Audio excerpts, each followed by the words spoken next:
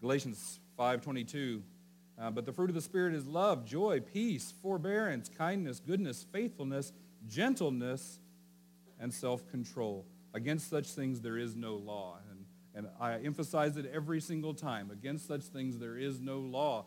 Because the people who were receiving this letter, they were very much bent on fulfilling every ritual, doing every work they could, checking off every list everything on the salvation list that there is, so that they could assure their place in heaven. They could assure their righteousness before God, and their righteousness better than other people.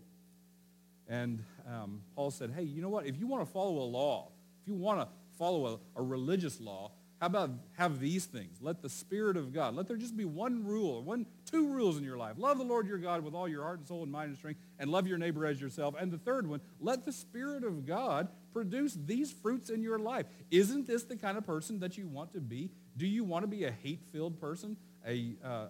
What's the opposite of joy? A sad person all the time? A hopeless person all the time? Do you want to have no peace? Do you want to be in a fight with every single person in the world?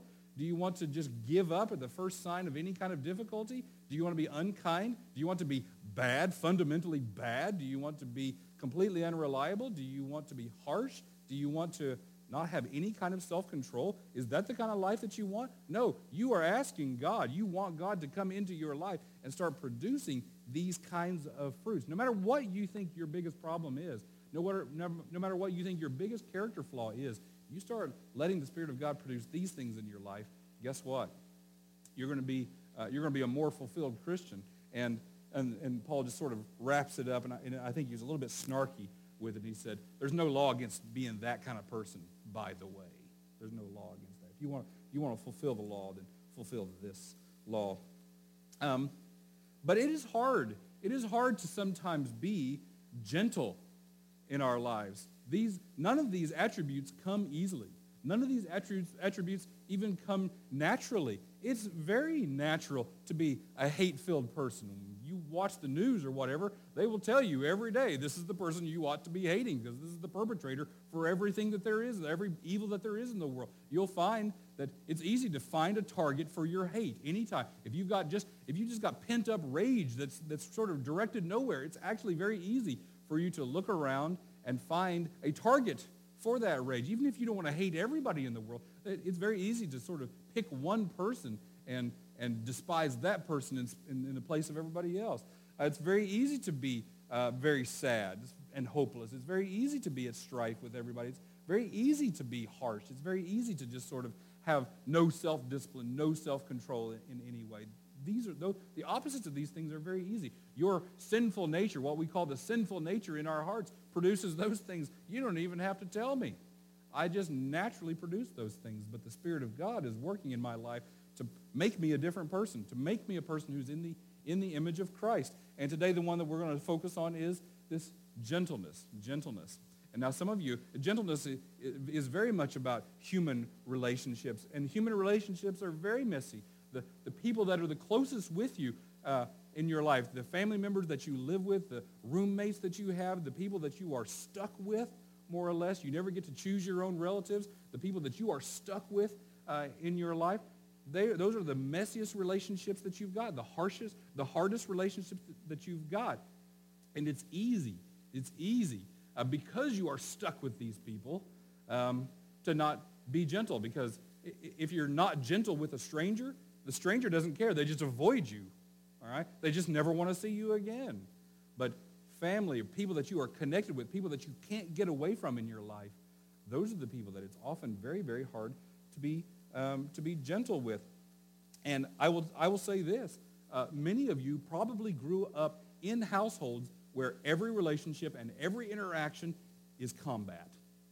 Everybody in the household is seeking to win. Everybody in the household is seeking to dominate. And if you grew up in that kind of house, I'm very sorry. I wish you didn't have to. But that doesn't mean that now maybe you're grown up, maybe you're out of that situation. Now it's time for you to learn a new sort of family dynamic, a new way to deal with people, a new way to interact with other people where you don't feel like you have to win at every relationship. Husbands and wives don't have to argue all the time. coworkers or siblings don't have to argue all the time, that you don't have to be in competition with everybody to see who really is the dominating one. You kids in your classroom, you do not have to live like Calvin and Susie here, okay? And that's a cartoon that you've probably never seen, but it was a hilarious relationship. But they were absolutely at odds with each other all the time. Never said a kind word, a gentle word between them. But anyway, she was good. She was good for Calvin. She was good for Calvin's ego. But he was not gentle. There's nothing gentle about him. All of these relationships can sort of dissolve or deteriorate into competition. And the Bible has a lot to say to us about being gentle, and I'm just going to go ahead and take one of the weirdest verses in the Bible. No, maybe it's not even close. There's a lot of weird verses in the Bible, a lot of weird passages. But there's one that you would just never expect to be in the Bible, and it's the most extreme circumstances, and I'm going to illustrate how there's gentleness even in this situation, okay? This is from Deuteronomy. When you are attacking a town and the war drags on. Now, wait a second. Wouldn't you expect that the Bible says, when you are attacking a town, don't. Stop.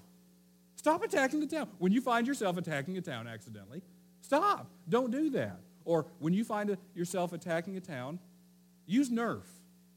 Something like that. Isn't that what you would expect the Bible to say? But actually, here is God is leading Moses and the children of Israel out in the desert in Sinai, and he's preparing them for the invasion of the land of Canaan, the invasion of the promised land. And this is what he tells them. When you're attacking a town and the war drags on, you must not cut down the trees with your axes. You may eat the fruit, but do not cut down the trees. Are your trees your enemies that you should attack them? You may only cut down trees that you know are not valuable for food. Use them to make the equipment you need to attack the enemy town until it falls. Now, there's an unexpected verse in the Bible, okay? Again, you would expect it to say, when you're attacking a town, well, just stop attacking the town, all right? But that's not what it says. And remember, in the Old Testament, this is a great sort of a lesson for how you should read the Old Testament as a New Testament believer, okay? The Old Testament meets you where you are and puts you on a trajectory, okay? And so in the Old Testament, when you read something that you say, well, that seems kind of harsh, that seems kind of cruel, that seems kind of un-Christ-like, that would be in the Bible. What God is doing, what the Bible is doing in the Old Testament, what the law, and especially Deuteronomy and Leviticus, whenever it seems cruel, what he's doing is he's meeting them where they are. This is where you are. This is the kind of world you live in. This is your reality right now. But I want to set you on a trajectory. I want to set you on a trajectory. And so what's the trajectory? What's the norm, maybe you might say, in ancient battle, and not in ancient battle, in all combat, in all warfare. And listen to me. Combat, warfare, it is the nastiest business in all of human history. It is why so many people have shunned it and said, I will never be involved in it, no matter what. And little boys, and I was a little boy once, and we played war all the time, and I grew up, and I liked war movies even. But at a certain point, you start to meet people who've actually been in combat. And what do you learn about people who've been in combat? After it's over, they never really come out of it. It is one of those things that once you see it, after you see it, it changes you forever. It messes you up. This church is founded as a peace church. We have it in a pacifism as a heritage. We don't impose it upon anybody. But I would always ask everybody to concede the point that combat is the nastiest business in the world, and it messes you up. 100% of people that come back from combat it messes with your mind, and it cannot be thought of lightly. But even in that, God is showing them there's a way to be even gentle in combat. There's a way that the scorched earth thing, just having extra zeal in all of your combat. And God says, I don't want you to be that way. You're going into the promised land. You're going into a place where gardens and orchards have been cultivated. I'm not sending you into a place to just utterly destroy everything. He's not interested in any kind of scorched earth policy, even when he's sending them into the promised land to do the nastiest business of all mankind. And he sets them on a trajectory to say, when you go into conflict, start looking around and seeing not things to destroy, but seeing things to preserve, seeing things not to destroy. And when you get on that trajectory, you'll ultimately get to a point where you look around and you say, I don't see anything to destroy. And so I'm not going to destroy. Okay? So even in the nastiest of situations, God says, there's a way to be gentle and put yourself on that track. Even with animals, even with things that aren't people, even with things that aren't pets, because they're not talking about pets here. They're talking about farm animals, things that you're going to shear, things that you're going to sell, things that you're going to eat. Even in those situations, there's no need to be cruel. There's every reason to make sure that all of your animals are healthy. Know the condition of your flocks. Value everything, no matter what you're going to use it for. Use it in the right way. Be gentle. Make sure it's healthy. And look here, do not muzzle an ox while it's treading out the grain. Oxen are good for work, and at the end of their life, they're good for meat. They're not good for sitting down and having a conversation with. They only do one job, all right? But even while they're doing their job, don't muzzle them. Let them get the benefit of it. Let the oxen get strong. You grow all this food. You grow all this grain. It's for the strength of you and your household and your people. But let it be for the strength of your oxen as well. Make sure that your animals, that your work animals even, are looking forward to the harvest season. Got it? Now, I just want to point these things out because I talked about how, hey, in human interactions, there's a need to be gentle, a way to be gentle. But God, we can even start from every point very far away from you and your home and say, in even the most extreme situations and even not with people, there's a way for you to be gentle. And it's a godly thing to be gentle in that way. All right? Now, let's see how many people I can offend with this next verse. In the same way, you husbands must give honor to your wives. Treat your wife with understanding as you live together. She may be weaker than you are, but she is your equal partner in God's gift of new life. Treat her as you should so your prayers will not be hindered. Okay? In the New Testament, Paul and Peter both put in household rules. All right? This is not necessarily, it's rules for society and God, but in the Old Testament, remember, the Lord is setting up a nation. And in the New Testament, he's setting up a subculture amidst the larger culture. And he's telling them, hey, the larger culture acts one way, you need to be acting a different way. The typical pagan, Greek, Roman household acts this way. A Christian household acts a very different way. It acts a very different way. And even in here, I think Peter is meeting people where they are and putting them on a trajectory. All right? And let's talk this for a moment about this phrase right here. A lot of people just really get very offended at this. She may be weaker than you are. And I don't think Peter would even say that women are just completely weak and made of jelly. In fact, women endure more, have endured more throughout history. And any time that any society is suffering, who suffers first? Women and children and older people. They always suffer first. They suffer first, suffer most. Okay? So in a way, I would say that women are even tougher. But that's not what he's talking about here. That's not what he's talking about here. What he's really talking about, and I don't think anybody, if we translated it vulnerable instead of weaker, I don't think anybody would disagree with that. She may be more vulnerable than you are. But you're not supposed to take advantage of that vulnerability. And in fact, the best way to understand weakness here is just physical stature. You may be able to overpower her in any physical conflict, but don't. You may be able to dominate her any way you want, but don't. And I love the little threat that's given at the very end here. Oh, well, he gives this theological basis for it all, because she's your equal partner. And in the Greek and Roman world, that was a new idea. Men are the ones that reap the benefits of religious piety. They are the ones who benefit more in the afterlife than women. But in Christianity, it's a whole different ballgame. Whereas you will be resurrected and have new life and be seated with Christ, so will she. she will enjoy the same benefits in eternal life as you are. So she is equal to you. She is equal in value to you. And that was a new idea for Peter's world, okay? And just in case a man didn't really, remember this is Christian men in Christian households, and they're getting their minds remade, transformed here by these kinds of verses because they did not think this way before. So I think that even with Peter, when he says, okay, and even if you don't agree with this or you think that I'm way off on you, let me just go ahead and give you a nice mild threat. Treat her as you should so your prayers will not be hindered. You want a relationship with God? Fine. Let me tell you about your relationship with God. He can dominate you. Let me tell you about your relationship with God. You're weaker than he is. And how did he treat you? He treated you very nicely, didn't he? He empowered you. He helped you. He gave you everything that you needed, even though you were weaker than him. He didn't look down upon you, did he? Fine. So, in your household, if you see your spouse, your wife, as being less than you, then I want you to go ahead and remember that you are less than Christ. And if you don't treat her the same way that he treated you, then he doesn't want to hear from you. Ouch. That's a good threat there, isn't it? All right?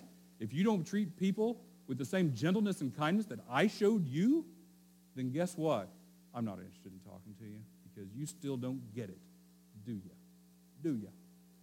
All right. I want to do a little object lesson. All right?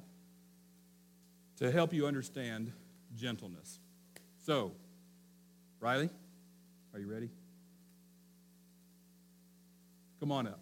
Riley, come on up. I'm going to call on some people in the congregation. Ben, I want you to come up too. John, I want you to come up. Steve, I want you to come on up. Chris Walters, I want you to come on up. Peter Delgallo, front and center. And Riley, I want you to stand out right about here. Okay? Now, Ben, I want you to stand in front of her. Okay? Steve, I want you to stand behind her. John, I like your position where it is. Peter, I like where you are. And Chris, I want you right here. Okay? All right. Are all these men taller than Riley? Do all these men outweigh Riley? I venture that Peter ate a bigger breakfast this morning than Riley. And I don't mean a bigger bowl of cereal than she ate. I mean his breakfast was bigger than her. I would imagine that most of these men can bench press Riley's weight. I would imagine that most of them can probably curl her weight. Maybe Richard Delgallo could with one arm, for sure. Now let me ask you a question. Is Riley safe? Yes. Probably never been safer in her life than she is right now. If the boogeyman came in here right now, look at what we've got here. Our first line of defense, of course, is Frank's cane back there. And Frank, you'd use that cane, wouldn't you, on the boogeyman? And it's a nasty-looking cane if you look at it pretty good. Right? And if the boogeyman got past Frank's cane, our next line of defense is Chris Walters' voice. He's loud and he's got a very gruff voice. All right? Say, boogeyman, get out of here. All right. He's holding back. Past that, we've got Ben, who would charge the boogeyman with all of his might. And if he got past Ben, then we've got Peter. And Lord help the boogeyman if Peter gets a hold of him. You don't know it, but many of you may not know it, but Peter is a wrestler. And I don't mean just a little bit of a wrestler. I mean, hasn't been defeated this season. Defeated maybe only once or twice in his college career. Probably bound for the national championships. Probably bound for the University of Southern Maine Hall of Fame. Okay? I outweigh Peter twice. And he could make me cry. It's only his kindness that he doesn't. Okay? And then we've got two medical professionals back here to mop up the aftermath. Gentleness, what I'm getting at here is that gentleness is not a lack of strength. It's not a lack of strength. Was Jesus weak? No. He's very strong. Calmed the winds and the waves. Told nature what to do. Faced disapproving crowds on his own, debated in the public squares with people who really wanted him dead. He was very strong. These men, very strong, much stronger than Riley. But strength, gentleness is not weakness. It's strength properly deployed. That is what gentleness is.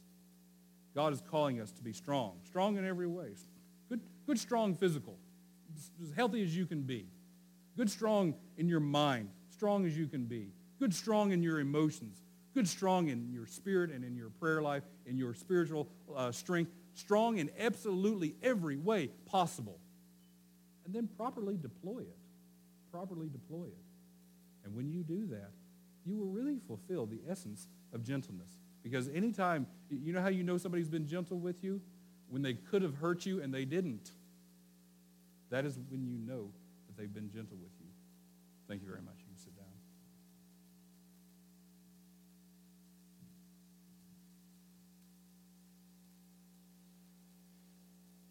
So for most of us, gentleness is really not about combat, okay?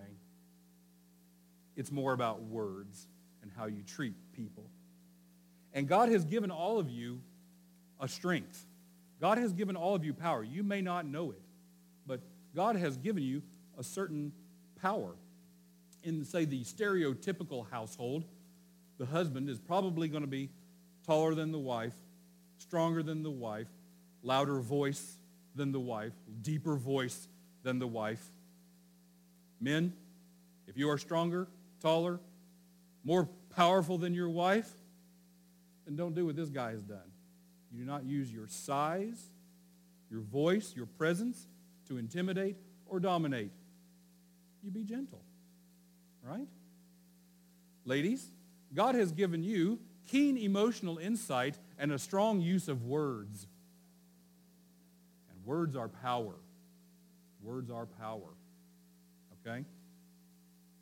I thought about it at one time that I've seen couples that are having trouble. And the husband is just kind of docile. He doesn't say anything. You sit down to talk with him, to talk things out, and he's just kind of like, whatever, yeah, whatever. It's because he's been beaten.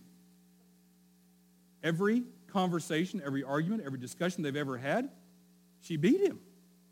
And so I thought to myself, you know what they ought to do? You know what we ought to do? For that kind of couple, every other time you have an argument, this time you can talk about it. Next time I want you to arm wrestle about it. Next time arm wrestle about it. And then the next time you can argue with words again. And then the next time after that. Just every other argument you need to arm wrestle. And what would the wife do? She would say, but that's not fair. But I can't do that. But there's no way I could possibly come back in that situation. And I would just always want to say, that's the way he feels every time you say, we need to talk. Because it's not, we need to talk. It's, I'm going into an unwinnable situation here. What if he came into you and said, honey, we need to arm wrestle? You just get in the car and leave, right? Same thing he does when you say, we need to talk. If you find yourself empowered, physically or with words, or the ability to manipulate, or use logic, or win any argument even if you're wrong, even if you know you're wrong, there is a way for you to step back from your strength and say, I'm not going to use it. I'm going to be gentle instead. Of course I can out-debate you. Of course I can arm wrestle you. I'm not. Let's have a more civilized interaction here. Let's be gentle with each other. And children, you don't know it, but you have power as well. The tantrum is an incredibly powerful thing. Going boneless and laying on the floor and screaming, there's nothing a parent can do except drag you off. embarrassed by everyone around. Kids, you have power. Be careful how you use it. When you cry, when you go boneless like this, sometimes it works, but if you do it all the time, guess what? It doesn't work anymore. All right? God wants you to be understanding and gentle with your parents to the degree that you are able. And I pray that you grow in that over time. But don't bully your parents with a tantrum. Your parents might be so kind that they just don't respond or they give in to you, but don't do that. You'll regret that you did someday. All right. Just come back to a bit of a conclusion that I've already sort of stated. Jesus was very gentle. Jesus had enormous crowds of people there who were very influential, who were coming to him for the words of eternal life. He was very gentle in the way that he spoke to people. He was gentle in the way that he debated with people. He didn't say, "Oh, you bunch of idiots," or anything like that. He was very gentle with his words. He just lobbed a question right back. It was an unanswerable question, and they understood. He's got us beat here. All right? He was very gentle in the way that he interacted with people. He was very gentle. There's an interesting story in the Bible where the demons beg him for gentleness. Oh, please, let us go into the pigs. Oh, please, don't send us out. Oh, please, please. Have you come to torment us before the appointed time? Jesus said, all right, get out of here. You can go into the pigs. Whatever. Very gentle with people while he's healing them and even while he's calming the storms. He's very powerful, but gentle in all of his interactions. Okay? So, for you, whatever power you've got, be careful with it. Nurture strength in every aspect of your life, but be careful how you deploy it. Deploy it with great gentleness.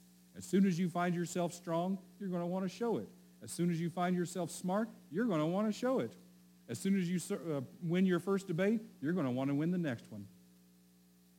Be careful how you do that. Be gentle in your interactions with people. And if you are, guess what? You'll have more interactions with people. And if you're not, you'll find yourself being more and more isolated and alone. Because who wants to hang out with a bully? Nobody. All right? Let's pray. Heavenly Father, we love you. We thank you for this day. We thank you for showing us how strength is properly deployed.